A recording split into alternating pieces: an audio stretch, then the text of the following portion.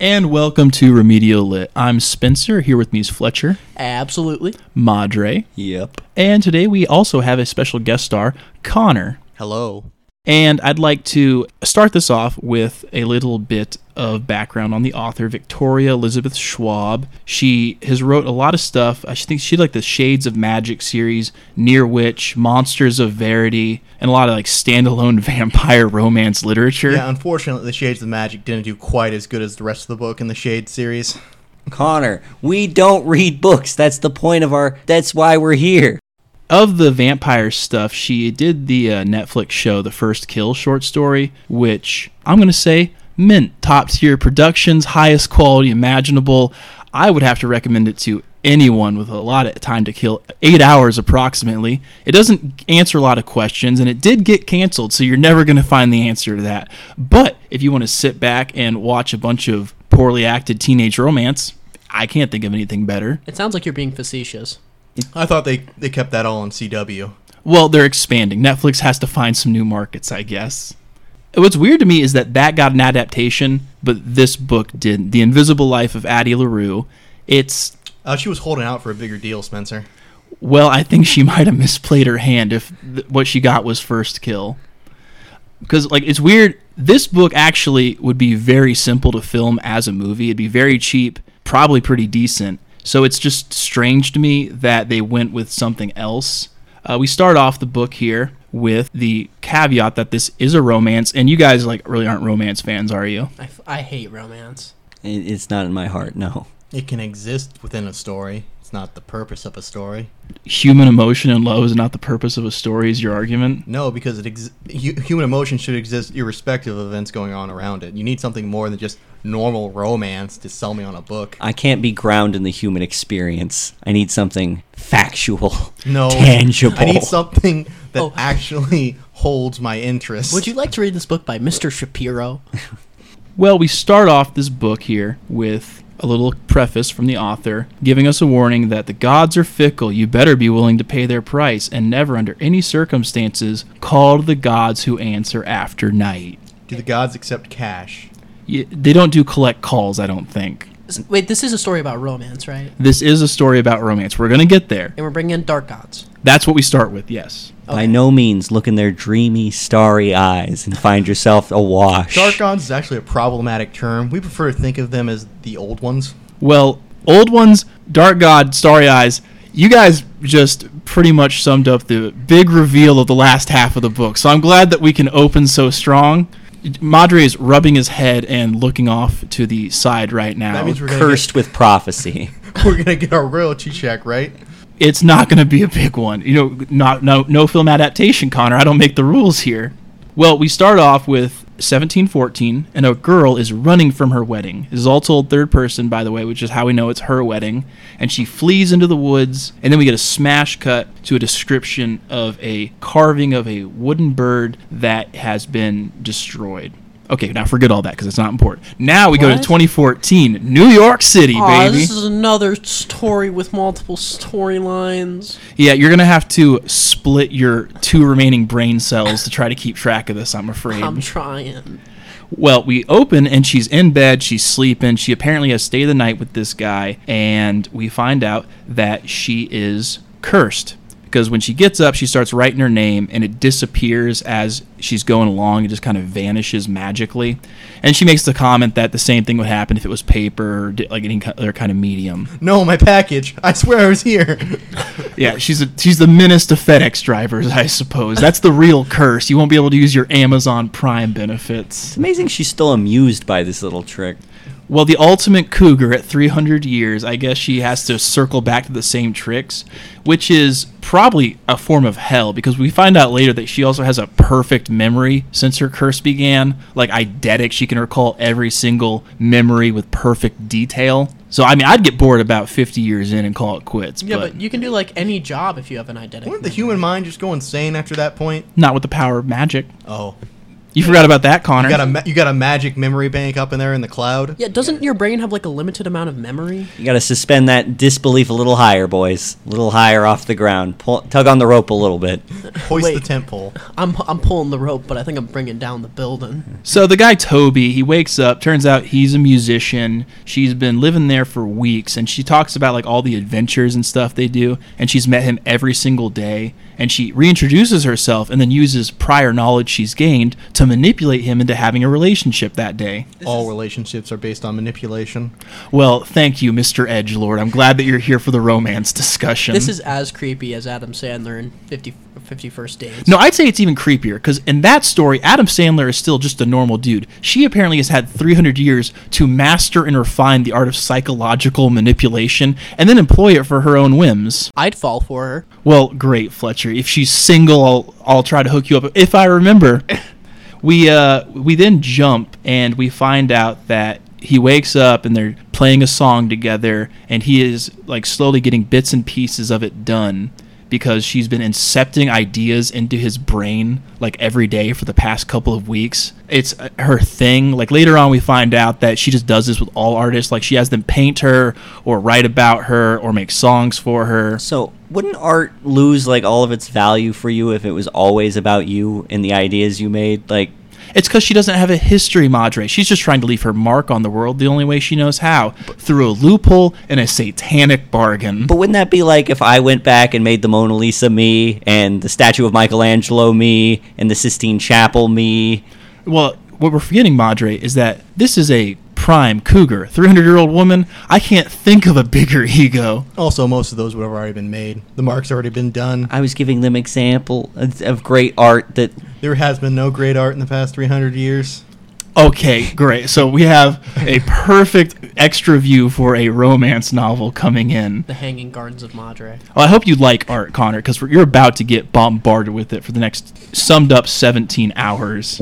This book has a hard-on for art more than any other book I've ever read. And it doesn't just use it as a metaphor, it uses it like a noun. It loves anything that's artistic. It gets a little grating later on. Right in the early part, it's not that bad. We do get a flashback here after Addie walks into a New York City boutique and steals some clothes using her magic powers to be forgotten. And, you know, we find out she has a magic ring that falls out of her pocket that she just kind of ignores and walks away from. So wait, do people just immediately lose sight of her? Quick note, can we go back to that magic ring?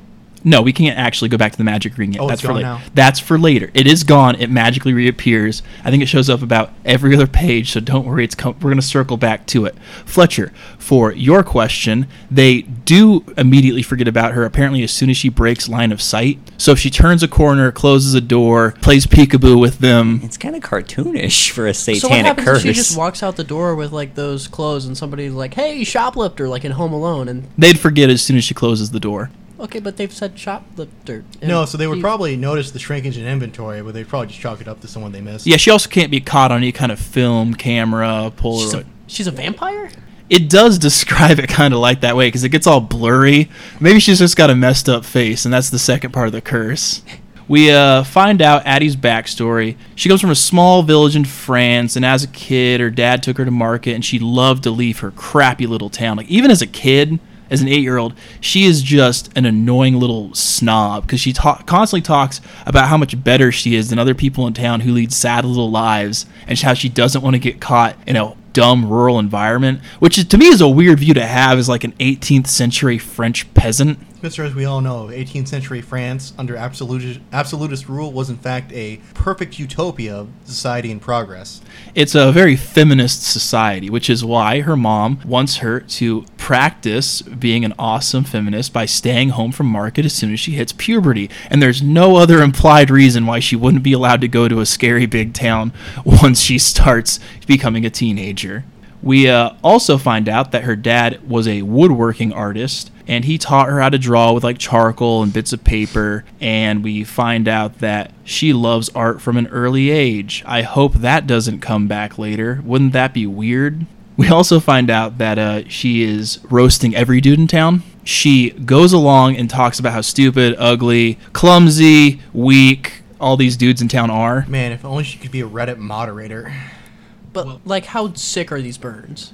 They're actually not even saying. It's just her complaining is the thing. It's not entertaining. It's just her complaining.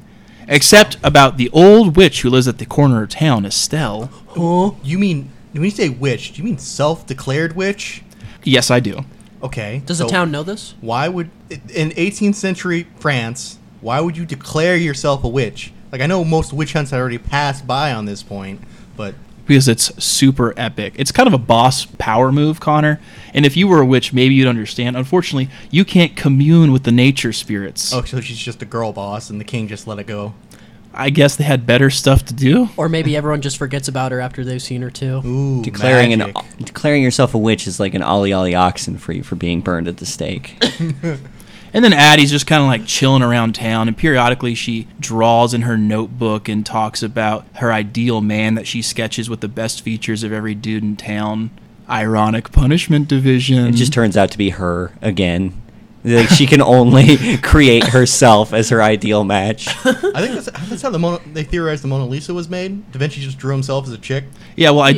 don't think any of the artists she's hooking up with are Michelangelo here. It seems like a lot of them live in terrible rent-controlled apartments in New York City, and she's maybe exaggerating their talent a bit. Kind of sounds like she's a loser. They make art about her. How bad could it be? Oh, dude, that's another thing. We don't even get a description of this chick. Like, it's kind of vague, and it does give, like, a brief physical description. But after that initial one, she, like, never talks about herself again, except, like, as introspective. So it becomes Don't very... you get it, Spencer? No, I don't, actually. I don't get it because it's not written down. That's the problem. So- that's the issue. 17 hours in, I begin to lose my mental picture. I don't have that kind of fortitude. It's just like J.K. Rowling. She never described her characters. Does she even describe herself as pretty? Well, if she's a romance main character, she's probably going to be very, very plain, but somehow attractive to everybody. Yeah, she's a real Anne Hathaway type, I Straight assume. hair, tallish body type, then... Would be more described as cute than beautiful. Is she Caucasian? She's from from 1714 France. I'd imagine yes. You never know. Yeah, I have a pretty good idea, I think. Well, we get a... Fletcher, for you, this is set in the modern day, okay? And she's stealing her way across New York, modern day. grabbing just whatever she wants, because she spends her days, I guess, stealing books and hanging out in movie theaters and just kind of like frivolously wasting it. With her immortality, this is the best she can think to do. And then we get a different flashback in the past, Fletcher, Okay, we're in the past. where we find out that she's going to get married off to this ugly dude named Roger. Describe who is Roger? What does he do? It doesn't matter. He exists only to be a widower who her parents are going to marry her off to. He could have been a nice, kind old man. He doesn't have a single line. He's not a nice old man. In fact, at one point, she apparently prays for his death so that she doesn't have to get married to him. And this is where she utilizes all of the training the old witch she hung out with as a kid gave her, where she starts trying to pray to different nature spirits and old gods by burying things and tossing stuff in the river, asking for any kind of help to cancel the wedding. Well, she doesn't sound Does very he nice. die? Now, that would have been a great concept for the book, and then just the ways that he doesn't die. A Mr. Magoo-esque survival scenario. This must be the wedding she runs out of at the beginning of the book. Whoa, Fletcher. I- That's amazing that you pieced that together. An ox cart flips over on top of him. He just all- lifts it off and gets back up. It's fine. all starting to come together. Yeah, that's the problem, is that it's starting to come together. Because this is where shit gets bad for her, and stuff starts to happen for us, the reader. Yay. She's happier being alone, so she runs off from her wedding, and we find out that she's just like praying to any god who will listen right as the sun sets down. And apparently that's enough of a legal loophole for the darkness to show up, forming out of the shadows. The man who she kept drawing in her picture books as a child, the perfect man, emerges from the shadows. How romantic. Yeah, actually, he's kind of a cunt. I'm not going to lie here. How perfect Because is he? she offers him the ring, and he just crumbles it into dust in front of her, which I'm not going to lie, was pretty sick at the moment. That is exactly what my perfect man would do. That's what we call a power move. Well, I imagine this dude is speaking like Lumiere from Beauty and the Beast, because they're in France. So it's a lot less threatening when he shows up and he starts talking like a candlestick. Oh, hello, let me introduce myself, madame. I go by many names, but you may call me Satan. I thought he'd have like the voice of like the darkness from the Darkness games. Well, she makes a wish with him where she says she doesn't want to belong to anyone. She wants to be free, and she wants all the time in the world. And so the devil turns her down. He's like, actually, I'm not going to accept that deal. That seems like a bad deal on my end, and I'm just not going to take it. And then she gets up and kind of like screams, "You have to." What? What? Yeah, well, she gets up in his face and like, "No, you have to take this deal." I demand you take my soul. And he does. what? Wait, Apparently, what? she just needed to be more forceful. He's like, "Yeah, actually, on second thought, if I get your soul, sweet." Spencer, it's reverse psychology. You see, you tell a woman you don't want to do something, and then all of a sudden they'll jump to it. No, it's that this version of the devil is the most easily psychologically manipulated simp in any form of literature that I've come across. Connor, what's the exchange ratio for souls to money? Ooh, that's a tough question, Fletcher. It depends on the quality of the soul. I'm gonna say not much for her.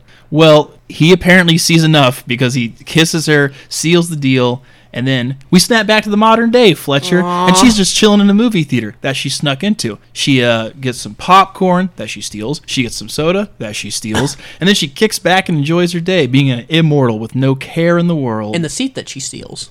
Well, it's an empty movie theater. That part I'll let slide. The movie's going to play regardless. But she talks about how much she loves movies and how every other invention that mankind has produced has not really wowed her the same way. What about photographs that preceded movies? Well, Connor, we have airplanes, medicine, spaceships, but none of that is as fun to talk about as a movie, is it? So I guess movies went out. So does she watch like romance movies? She watches apparently anything because that's like one of her things. What was playing in 2014? I'm trying to flash back.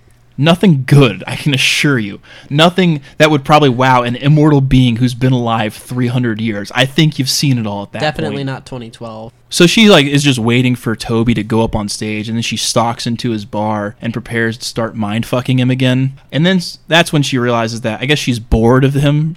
And she instead goes to a penthouse because she randomly met a famous rich actor and became friends with him that very day. And at first she thought it was a date, and then she realized that he was gay and just using her as a beard for media cover. What? Get Wow. used. And all of this happens while they're still within sight of each other because he doesn't, like, the curse doesn't affect him. So I can only What? all this takes place in one day where she just like meets a famous actor and then like he's like, "Yeah, I'm actually gay, but we can still hang out and be friends, I guess." Friendship? And then they go. I think it's all a setup just so she can have a penthouse to go chilling. Because then she's chilling up, watching over the city, drinking champagne that she stole, and she is just like looking out over the city, lamenting how she can't hold on to physical objects as part of the curse. You see, sooner or later, everything disappears. Wait, like that champagne? Yeah, or that cashmere scarf she's gonna steal on her way out. Dude, this chick sucks. So she was entrusted with the secret of his sexuality within the first day, even though the media didn't know. She has a very trustworthy face, I assume. So wait, yeah, Does what? he just tell this to every girl he meets? Like, you're my girlfriend for the next however long. That would be a great story in and of itself. I'd read the fuck out of that. So if like TV media or whoever like records her face and they're like, "Hey, this is so and so's new girlfriend," does she That just actually not show up? happens. She shows up with a blurry face like she's in motion. On every single piece of media. Yes. Wouldn't That would anybody cause catch on more to this? distress. Yeah, like you think there'd be like some ripple effects, but Gay everyone's Sasquatch spotted everyone's in just New cool York. with it. Who is the mysterious girlfriend of the famous actor? Don't worry about it. It's just some mystery girl. We move on, and we have a flashback again, Fletcher. Ah, Yeah, it's weird because like it's so intercut within this book. It jumps back and forth pretty freely. 18th century France. For now, we have her moping around the village, and it's like It's a Wonderful Life kind of deal where she sees all of her friends and none of them remember her. It's like she's never been there, and it seems like they're actually doing pretty okay. Well, considering how petty and mopey she was, I mean, this would be like that, wouldn't it? Everybody's lives would get better. Yeah, she got their curse, and it's like their curse was lifted. And then she starts getting frustrated because like no one's remembering her, and she like smashes over a bunch of stuff. Why won't you notice me? Well, then it immediately resets because we find out that she also can't interact with the world in any meaningful way. She can steal. Apparently that's okay. Like the devil has a sense of humor and is like, this is going to be fucking epic, dude. So she goes from regular unremarkable to supernaturally unremarkable. Yeah, and she knocks over like a bunch of her dad's wooden birds, and she picks one up and takes it with her. And the thing here is, I immediately thought of the movie The Room, with the actor Tommy Wiseau, who claimed to make his fortune selling small wooden birds on the boardwalk. And so from Is this, that a bit of trivia you shared for us? He's today? also from France. no, isn't it's he? to Well, no, nobody it's knows to where he's explain, from. Connor, that whenever her dad did show back up in the story, I could only imagine him as having long, greasy black hair and speaking in an insane accent, which makes the whole like him forgetting his daughter and dying alone thing actually kind of funny. Like it was just like a normal French dude. I do not know her. I do not. Oh, hi, Satan. We move on, and we find out that she's just like stealing her way across the French countryside. And the issue here is I just got hungry as hell because she's talking about all this delicious fruit she's taking, like picking right off the tree, and bread she's taking out of the ovens. Like, it sounds pretty good, I'm not gonna lie. She's just stealing food? Across the countryside, Fletcher. What a bitch. Well, she can't exactly spend money. I think that's her defense here. Yeah, why can't she keep money? Does that disappear? It does, actually. Oh my god. It's been established. We find she goes to this town of Le Mans, where, as a child she went, and as an adult, she almost gets horribly raped by a pair of thieves after she tries to steal from them. So what happens if, like... What happens if... What? She has, like, sex with somebody, but then they, like, turn away mid-sex. Well, we get an answer to that theoretical here. We do? When they pull some knives on her, and so she pulls her knife and stabs one of them in the leg. I guess that's one possession she could keep. Wow, Pete, I can't believe you just stabbed yourself in the leg. She gives a bunch of rotating No, because she knives runs over. out, and as soon as she breaks like line of sight, the leg wound just instantly heals, and they forget what they were doing and go back. Like, she is supernaturally incapable of affecting the world, which is why we get the whole like I need to affect art thing to like stay relevant and not go insane. And then she leaves that town, just proceeds on to Paris because I guess she's not having a super great time in this like shitty little, slightly less small French village. She wanted to duck out before the revolution. Well, she seems to get bored super easy because she's chilling in the penthouse for one day, and then she's like, I need to go see the city again. Yeah, even before she became mortal, she was very detached from everything. I like to think of her as ADHD LaRue. It seems to have a bit more truth in the name. And since she can't speak her own name as She part of the seems to be curse. exhibiting some sociopathic tendencies. Like manipulating people. No, that part's pretty funny. That's like par for the course. Sociopathy is pretty funny.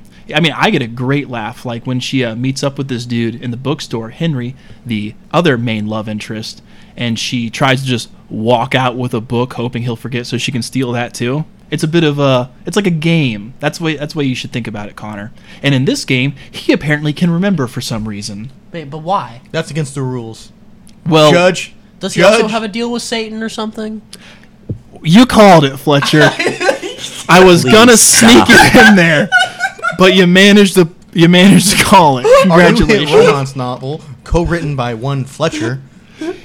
Too good. We get his point of view, and this is like the first point of view shift, and it's revealed that like he's an ex-theology student from freaking Columbia University. Like he has his master's because he was working on his doctorate, and he's working like this ratty little bookstore. So he got a master's in theology, went for the doctorate, and flunked out, couldn't finish his grad paper. Yeah, because he got super upset when his ex-girlfriend dumped him. So wait, Oh the my best he God. could do with like a master's is Work in a bookstore. a Yeah, bookstore? welcome to New York, I guess. Well, anyway, he looks exactly like the Darkness. We'll just the creepy guy with all the perfect features she drew. Kind of a photocopy. We'll ignore that for now. It seems like a red flag. And instead, he goes and hangs out at a party with a bunch of hipsters after, like, he catches Addie stealing and is just like, well, don't do it again, okay? And this isn't even in English, by the way, because it's in Greek. Which she apparently knows, like, 7 languages, and she makes the joke, the little quip, perhaps I should have stolen this in English, which is enough of, like, a laugh, I guess, for him to just stop caring. Bazinga. We have him hang out with all of his theater friends, and every single friend that Henry has is related to art in some way. He has his actor best friend, ex-boyfriend. We have his other friend who is doing her master's or doctorate in like art critic history or something. this guy's just a hipster? He is hanging around Brooklyn, Fletcher. Did you say art critic history? Is that a history of art critics? I misspoke, okay? I'm not a smart man. I don't remember exactly. The word art gets thrown around like 9,000 times, Connor. It all blurs together. I can't keep it straight. Everything's art. Nothing is art. We have Henry, and he's just doing that, and he's super upset. He's like at this insane like loft party or something, just moping around. So they're a match made in heaven, and he starts talking about how sad he is. And then he just has sex with a random girl because he's so heartbroken. He needs to feel better. Wait, is that how you get girls? You just mope around at a party? Oh, did I forget to mention that everyone is supernaturally attracted to him for no reason? I was about to say, When they look at him, they just see whatever they want to see. they just have sex with him? Yeah, That was it. What was So that how does he superpower? describe himself then? very plain. Casual sex was the real magic all along. Hey Satan! What's the going cost again these days? Just like I'm pricing around, I'm looking at some different stuff. Do I gotta kiss you to seal the deal? It turns out Satan is the best wingman in history.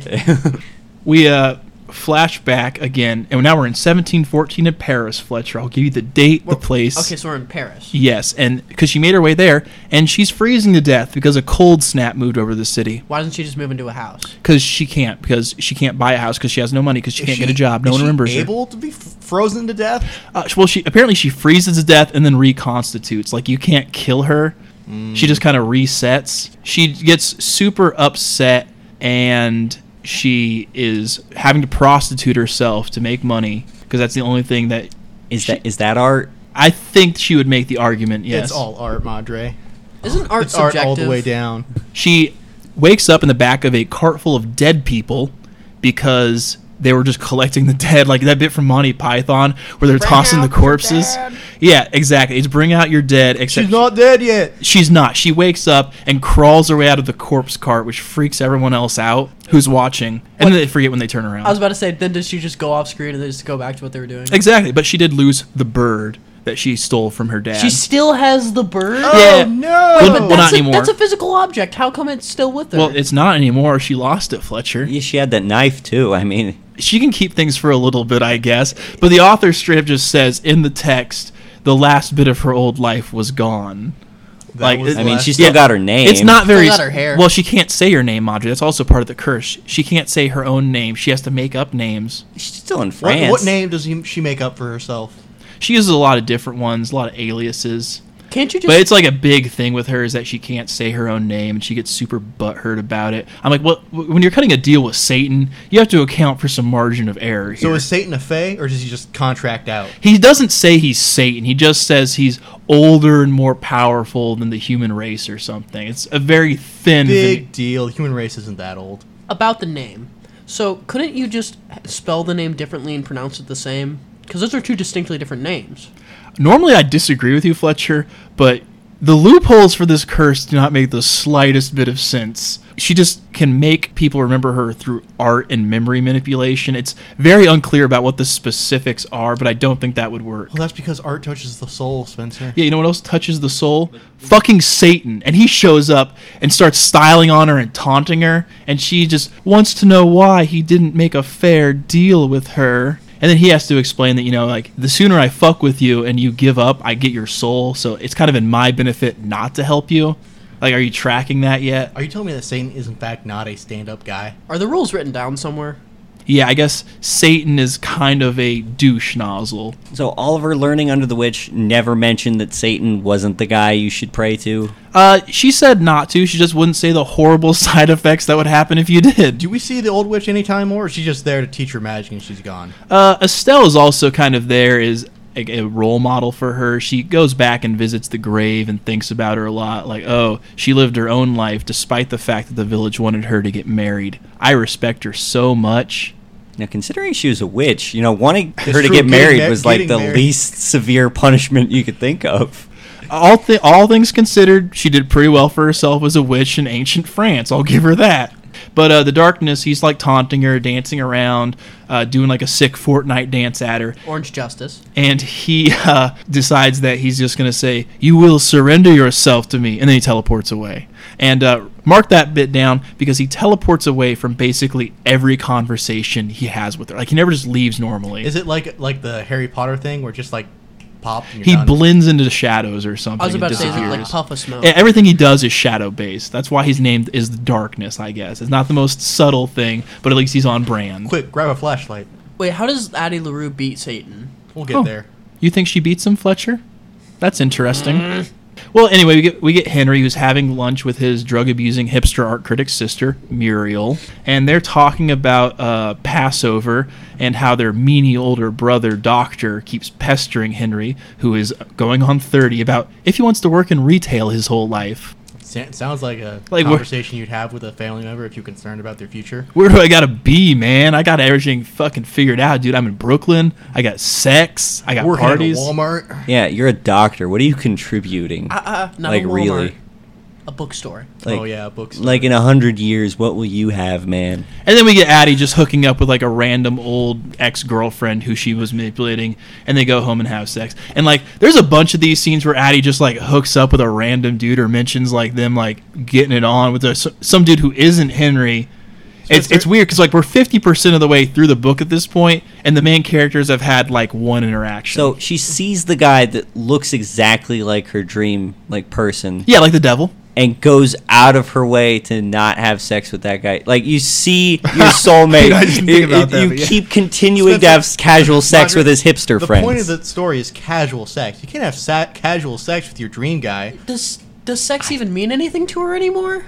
Yeah, I mean that's fun, Fletcher. In a It's romance fun. novel. 300 years, not a single bit of life has been drained away from this woman. And actually, that's her reason for continuing existence, because the next flashback is the darkness asking we're her, flashing back. yeah, we're going back again. This time, it's the darkness, and he shows up. He's like, so, you bored yet? Because it's been a few years, and, like, you don't seem to be doing super hot.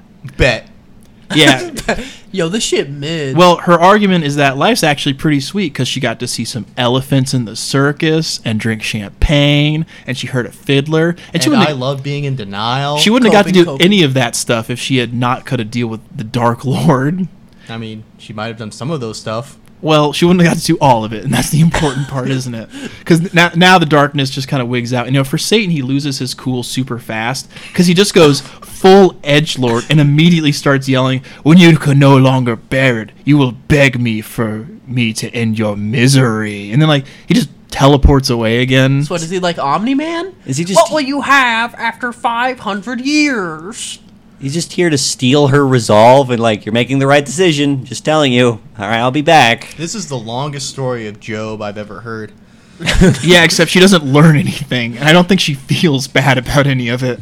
Well, we finally get Addie going back to the bookstore because she doesn't know that Henry also has Satan shit going on, and she wants to exchange the book. She's like, "Can I trade this in? I was wondering if it had any value." And then he's like, next time you try to like steal something, you probably shouldn't return it to the dude you stole it from. He's like, "Yeah, I remember you." At this point, I thought my audiobook broke because she says "I remember you" for a full paragraph as she has like a mental breakdown. Just on repeat, I remember you, I rember you. Yes, I exactly remember like you. that for like 30 seconds. And I had to check my phone to make sure that I wasn't imagining anything. And then, after having that mental break, they decide to go get coffee, and she charms him. You say charm. So- you mean No, not witchy. She actually never does witchcraft again after she summons Satan. She kind of forgets all that stuff. it's good that she's upholding her mentor's spirit. So Addie LaRue just must be really dumb, because I guessed that this guy had a contract within like 5 minutes. Well, she's not. She's had a lot of years, I guess, Fletcher. Wouldn't that make you smarter? Like you said, she's learned like a bunch of languages, she's seen a bunch of shit, and she just Age doesn't doesn't make know? you smarter, Fletcher. It just makes you More set in your ways. Yeah, look at the boomers. Well, Addie LaRue might actually not be the smartest, because then we get a flashback to her in France where she broke into some mansion and is eating some lady's bonbons. I was kind of just hoping that she would meet this guy that could remember the one guy who can, and just completely punt the first impression because she thought she wasn't going to be remembered. We have Addie, and she's sitting in some dress that's all fancy. She snuck into some manor, and then the darkness shows up and kind of just face palms. He's like, "This is the best you can do with immortality. Like, I gave you everything that you asked for, and this is how you're using it." It turns out the devil is just defeated by a lack of ambition. A fair criticism, actually. He then decides that he's going to have dinner with her, and he mind controls all the servants in the house to like make them a 5-course meal or something. So he's just the Beast from Beauty and the Beast. Well, he finally gets a name here. That's why I took the time to take notes on this conversation. He gets the name Luke. You get it? Luc. You get it? You tracking so far? It's like light. She then hits him with the Wishmaster argument. if you just give me what I wanted, I'd eventually have gotten bored and like given you my soul. We both could have been happy. Because apparently hell hath no fury, like a woman denied her immortality and instead cursed in a Faustian bargain. He continues to troll her like throughout this meal, and then he's just saying stuff like, you're actually probably not that good at making deals. I don't know like what you expect to try to like strong arm me here. I'm Satan. I have magic. I don't know what you're really expecting to accomplish. Am I supposed to be rooting for Satan? I am. I wasn't at first, but he actually seems fairly reasonable the farther along we go. He then decides that he's had enough and says that, like every time you steal something, somebody else is paying for that. Like you're still affecting the world in a very negative way. Yeah, you know what insurance is? And then he teleports away. What happens if Addie LaRue steals a car? I assume the car would be moved. Or does it like disappear? I assume once she's done, it would go back to where it was. Okay. So Addie and Henry, they're getting along swimmingly. They decide to go on a date, and he's a nice guy. He takes her to a pinball arcade, and they're having fun there, doing hipstery stuff in Brooklyn. Pinball arcade in 2014 New York. Yeah. Took the artist to a pinball arcade. And then she takes him to an underground rave in an abandoned subway tunnel with blasting music that she helped set up by incepting a music promoter's mind to create this club. Quick question: you say he brought her to an underground subway rave. Has like any part of the story mentioned like the advancement of technology and how it's impacted her outlook?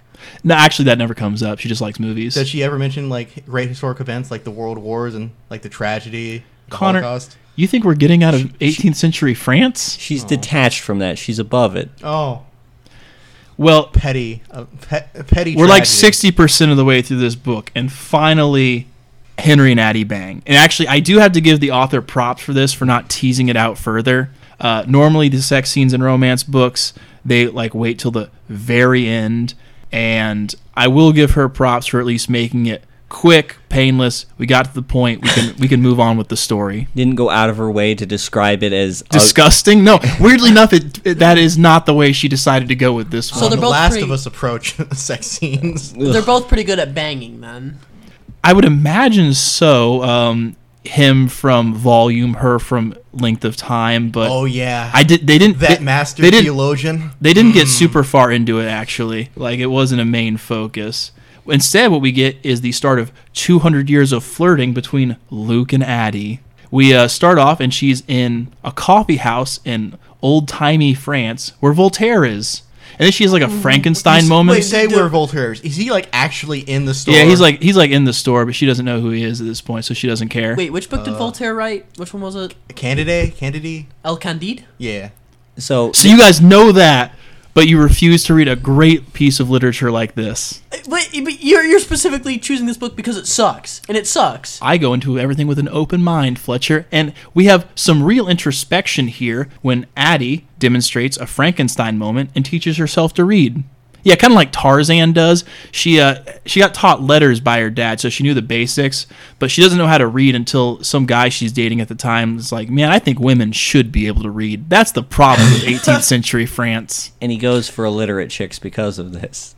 Well, I suppose it's kind of a groomer-esque situation. So is this something Voltaire taught her, or is just No, Voltaire's just there. He gets pointed out by the boyfriend. He's like, oh man, check it out. That's Voltaire. He inspired me to come to Paris.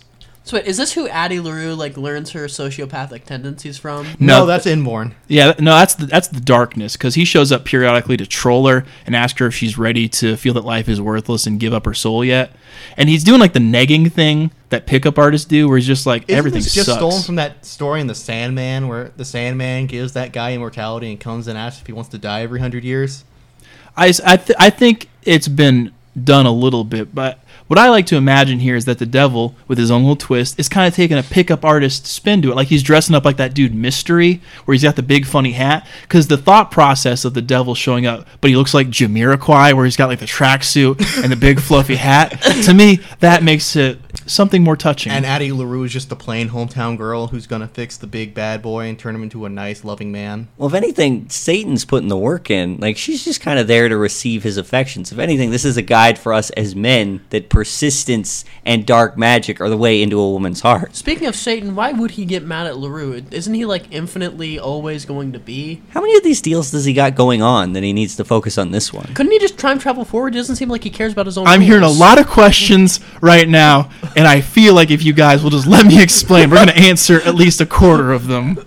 We get a dinner party instead. Isn't that awesome? Like a dinner party, not.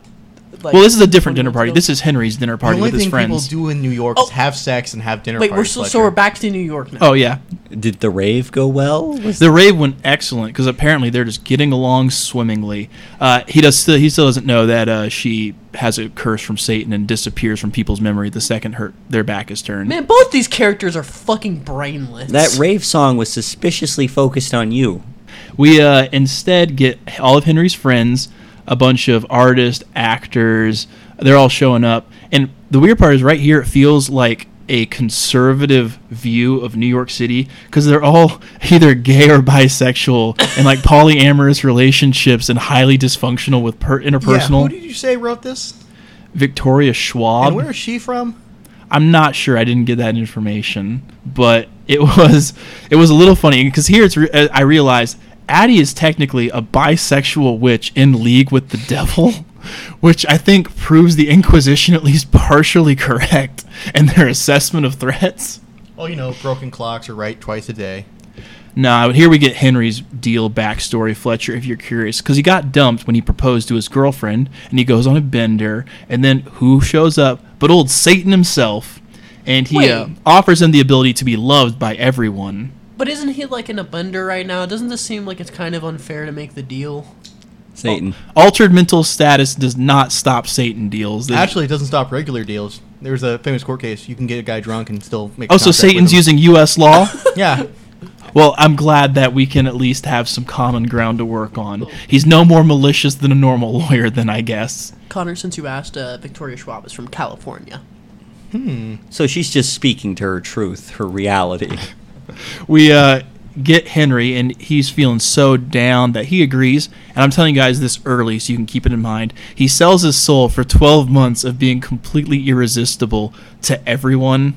12 months. Doesn't that seem like you just get really tired of it after a while? Oh, well, he's also about to jump off a building when he makes this deal. I'm going to tell you guys that early, too, because the suicide angle doesn't appear until later. Bro, just go home. Get some sleep. She's not worth it. In this deal, does Satan have to talk him into life until the term? Hey, buddy, come on. Take a step back here. Let's talk about this like reasonable. You still got 11 months of being irresistible. Wouldn't Satan get a soul anyway if he committed suicide? Well, not if he was going to heaven or something. No, but if you commit suicide, that's a sin. Wait, but is heaven real? Because we've already talked about how he isn't really Satan. He's just like an elder deity.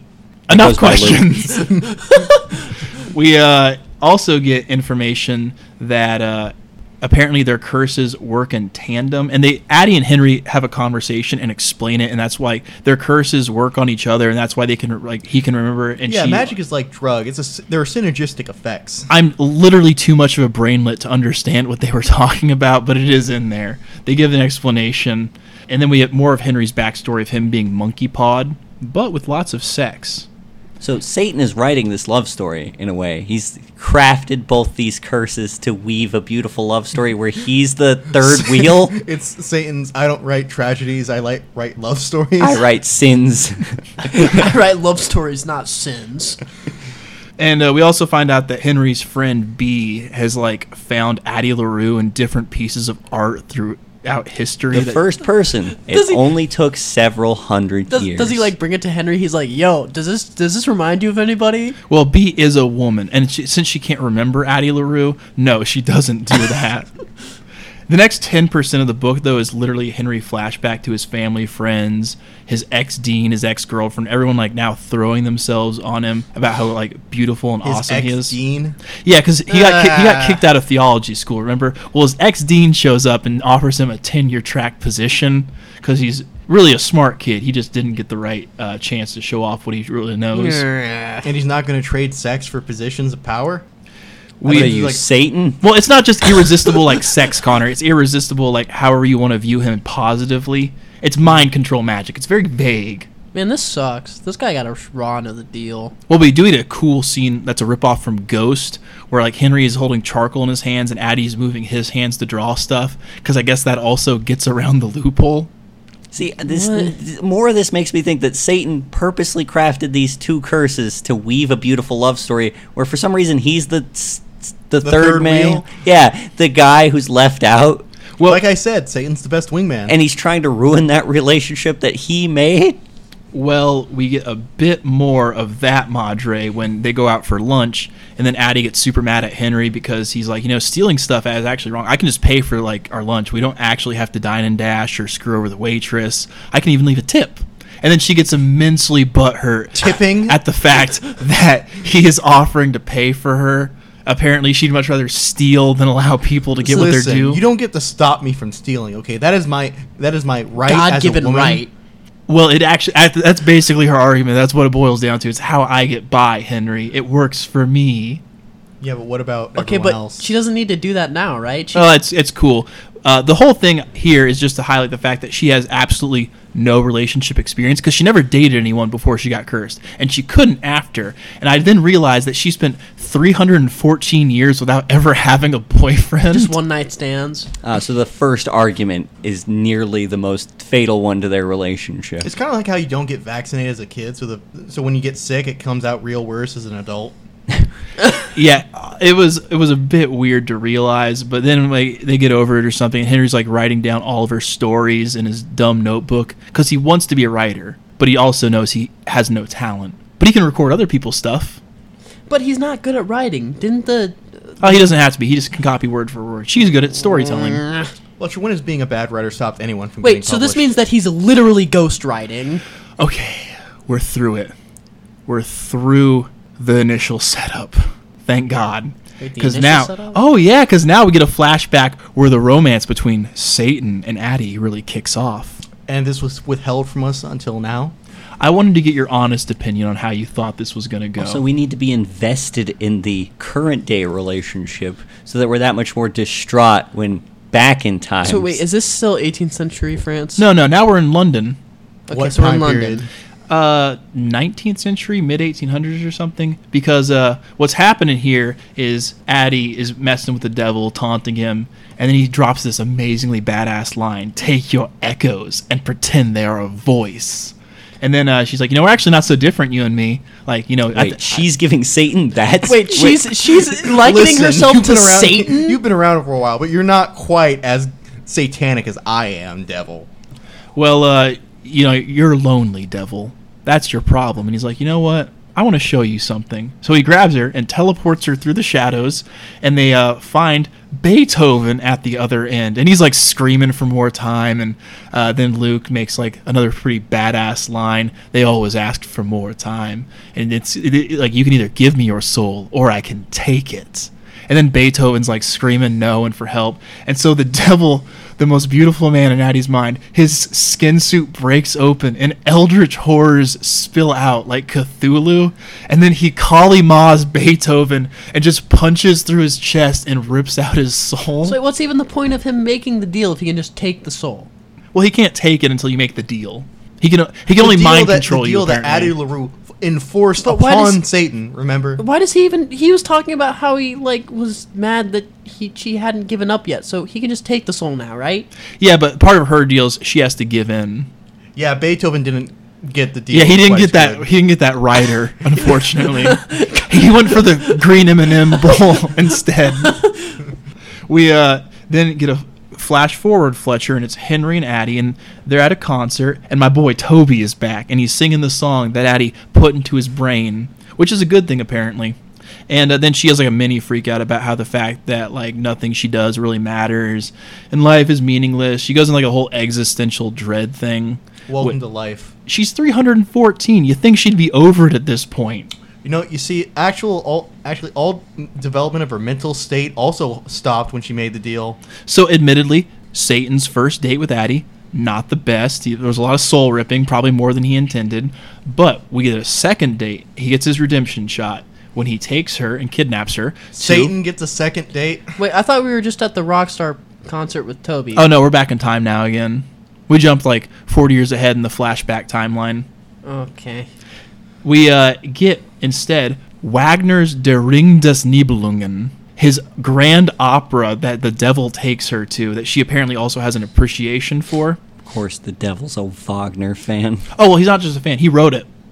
Wait, what? Yeah, The Oh, devil yeah, wrote it? Yeah, because he also mentions that like he wrote Shakespeare, he wrote Wagner's work. So Does that mean I that get. you're- So he embodies every artist, and that's part of the reason she falls for him is because he is every great work. This is what the conservatives have been saying this whole time, Madre. Art is satanic. Art is directly tied to evil. Does that mean Look that at you're a the devil Beatles. worshiper if you just like art? Or if you're a fan of Jeanne d'Arc, because apparently she made a deal with the devil too. Wait, I thought she was specifically meant to be like super holy. He says that he can impersonate other gods periodically. Wait, like even the Judeo-Christian one? Yeah, apparently he's cool with that kind of thing. And then we get a 40-year jump. There's a romantic New Year's in an English cottage between Satan and Addie. You said 40 years again, so this is early 20th century? It's like 1890 or something, because Okay. he gives her a warning like, hey, World War I's going to happen. And she's like, well, that doesn't sound very fun. And she leaves for America. So you thought something interesting was about to happen, Connor, and she successfully avoided Who it. brought up earlier that like it was you, right? That was Connor. I was talking about like how she needed to like.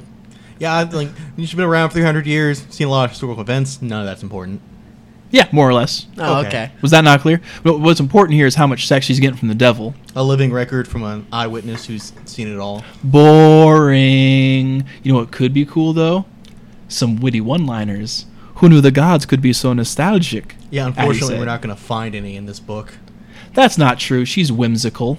Well, when she's not being morose. Or stealing her way across the country. Or casually manipulating people. Or with being sex. a witch. Yeah, she might have some negative qualities, but her Tinder page is still not the worst I've seen. I want to give her some credit there.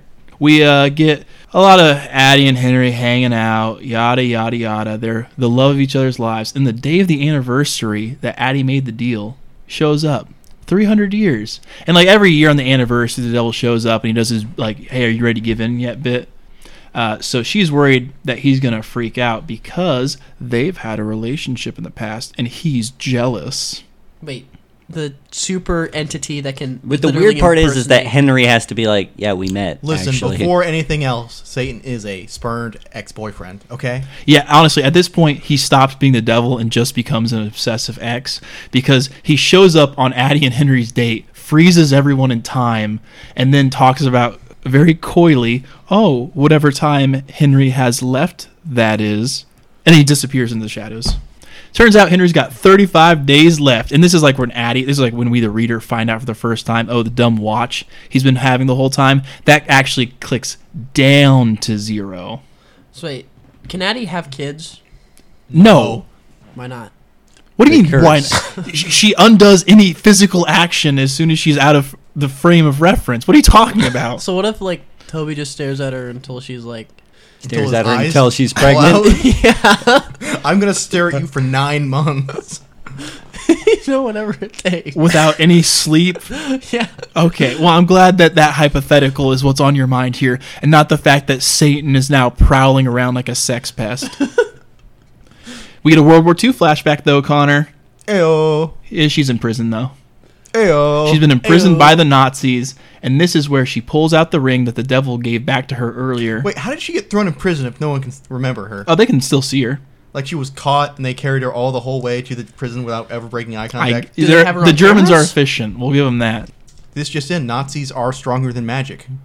We get Addie. She's in prison. She has the ring that Luke gave her earlier that apparently summons him. And it's like a part of their deal because she was all upset that he could show up whenever he wanted to, but she couldn't call him. So she finally gives in, summons him up, and he just unlocks the cage and lets her out. But, What but why what would do you he have do left that? to give? Like, your soul's already on the line. Well, Why wouldn't the Satan kid her out of the cell? Like, isn't the whole point he wants her to feel bad about life? No, I feel at this point, they're just kind of like dating. There's a lot of sexual tension building up. You really have to read the book to get the full prevalence of that, Connor. It's not pleasant, I will say that, because the whole time that she's like trying to make the devil seem like some tragic figure, I can only think, yeah, but he ripped Beethoven's soul out. Wait, does he do the same thing to Wagner too? Then off camera. Exactly, Connor. You got it. We don't want to show too much of the soul reaving right now. Instead, what we get is them in Hollywood, and then like a little jump forward, and Luke shows up, takes her to a Sinatra concert, another deal of his, and then they teleport away and start having sex in a weird magical shadow thing. So art in this book is just to kind of establish that He's deep, yeah. That things exist, and then it's just a backdrop for sex. It was like, we see old Blue Eyes, we have sex, we watch Wagner, we have sex. We go to a dinner party. We have sex. And then, like, they're living together in New Orleans for, like, 60 years or something. Him soul-ripping, her shopping, until one day they have a fight, and she burns down the house they're living in. That seems kind of extreme. Well, it's also the only time that she's ever affected anything, and apparently it's just cool. So Satan just lets it happen? Yeah, I guess it's, like, part of his Why bit. would Satan want a house? Because she is convinced that this is all an elaborate plot by Satan, a 100-year gambit to get her to give in and surrender her soul. And then she, like, wigs out because she has some commitment issues. Took her 100 years to think of that? Okay, well, she's not the, like we said, she's not the smartest, okay, but she has a good heart. You know, for Satan, actually, he's been surprisingly honest with his intentions. Yeah, I don't think he ever, like, straight up lies to her. It's more like, yeah, this is what I'm doing. Deal with it. But he even said that he was, like, evil. Well, he agrees that if she gives him a pity date, he'll reconsider killing Henry and stealing the soul. I've reconsidered it. Answer's no. Yeah, that's actually what he does here. But he does get the pity date out of it, Connor, and he takes her out for Chinese food at her favorite spot. And then she starts talking about Henry, and he throws a temper tantrum. And I love the temper tantrum bit because the food starts actively rotting, like, around him. Isn't, like, the rule number one of dates that you don't talk about your exes? The funny part is she says that she's going to get Henry off the hook with this date through psychological manipulation. And the very next words are, about my current boyfriend. Yeah. Why is it that the chick's only personality trait is art, and they keep taking her to pinball arcades, Chinese restaurants? Like, she likes art. Why not just take her to see some art? Well, actually, the devil takes her to a concert, Madre. He's thinking of her. Who's playing? Someone not important. Skillet. Yeah, now that it's past Frank Sinatra, it's no longer whimsical and nostalgic. Yeah, it turns out Justin Bieber sold his soul to Satan, got some power. When do we find out Chris Cornell sold his soul? Never. Chris Cornell was a gem. Guys, I think you're not seeing the obvious answer. Imagine Dragons. How else would you keep those songs on the Ooh, radio that is so true. long? We get Luke and Addie hanging out at a rave, and he's like, okay, you know, I want to make you a deal. You point out somebody, I'll take their soul instead. And she goes What? for it. Wow. Yeah. That was a dick. test. You failed. How long did she have to think about it? Literally seconds. Why did she? But she. Oh my 300 god. years, and she's still that little peasant girl. Why isn't she roasting smarter? the villagers? She must be a perfect match for Satan. I wasn't seeing it before, but now I She's- think Well, then the devil finds, he's like, yeah, I was just goofing. I'm actually not going to do that, you know. he's less evil than her. We get Luke reveals this was all part of his master plan to get her soul. He set up Henry and Addie, Wow. perform their curses. I said that, didn't I? Doesn't I that did ruin the say effect that. if you tell it though? Yeah, Madre, well, are you Satan? You're not as nice, I guess.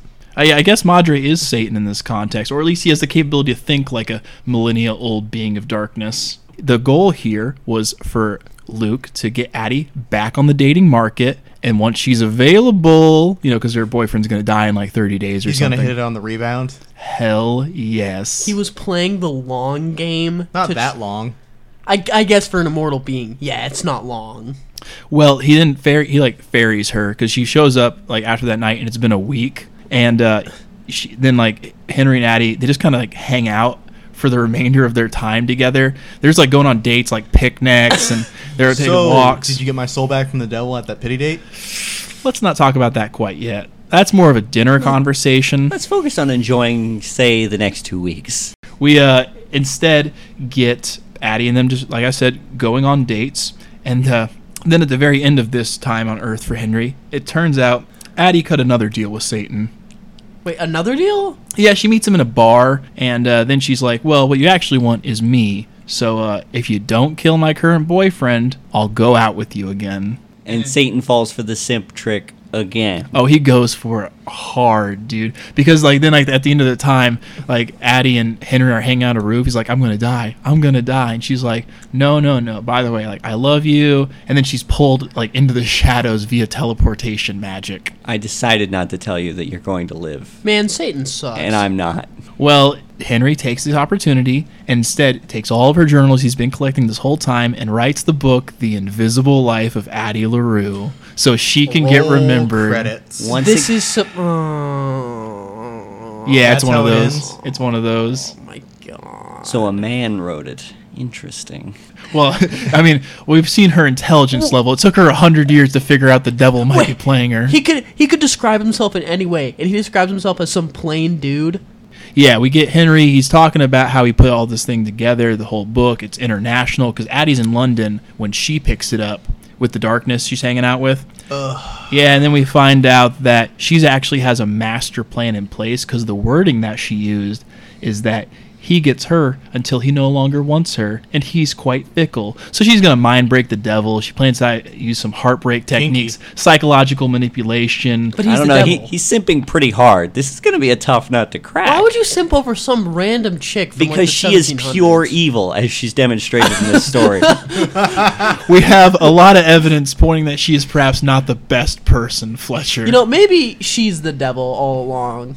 Well, Fletcher, that's certainly one way we could go with it. Perhaps he was merely forced by circumstances beyond her control. I don't believe that. She wanted that deal. Well, no, she just didn't want to be sold like a piece of cattle, I guess. Fletcher, you seem really upset right now, and I'm unfortunately going to have to break it to you that this is not getting a movie adaptation. I know you were excited. When are we getting the sequel?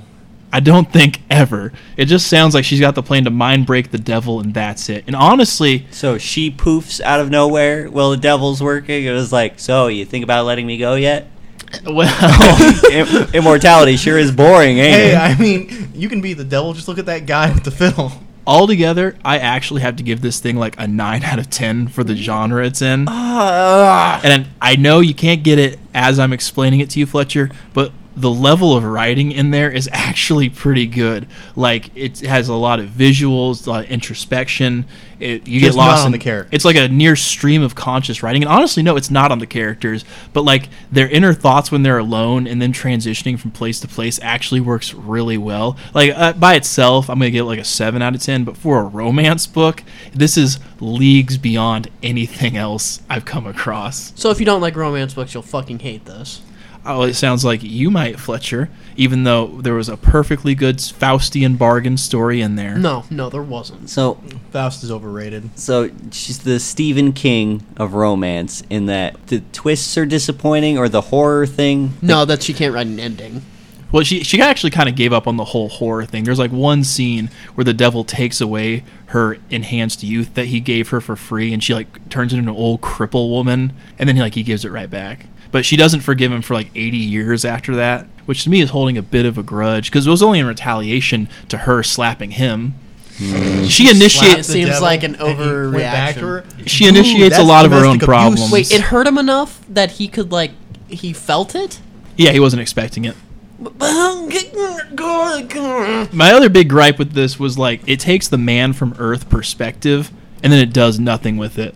Like I said, like we have nothing but France, a bit of England, World War I, World War II, one Hollywood, and one New Orleans. What about the rest of Europe? India? Yeah, Asia? she apparently has never traveled the world, which to me is the Which craziest was her thing. initial aspiration. Yeah, she's just kind of farting When around she big said the world, cities. she really meant the 18th century conception of the world. The Anglosphere world. What do you mean, guys? She went to the New World. What more do you want? Altogether, I'm going to recommend it. I don't care what you guys are saying. It's, for a romance book, actually pretty decent. So thank you for listening. You can find our Patreon link in the description. And if you'd like to email us, we have our email set up at remedial.lit@gmail.com. Thanks for listening.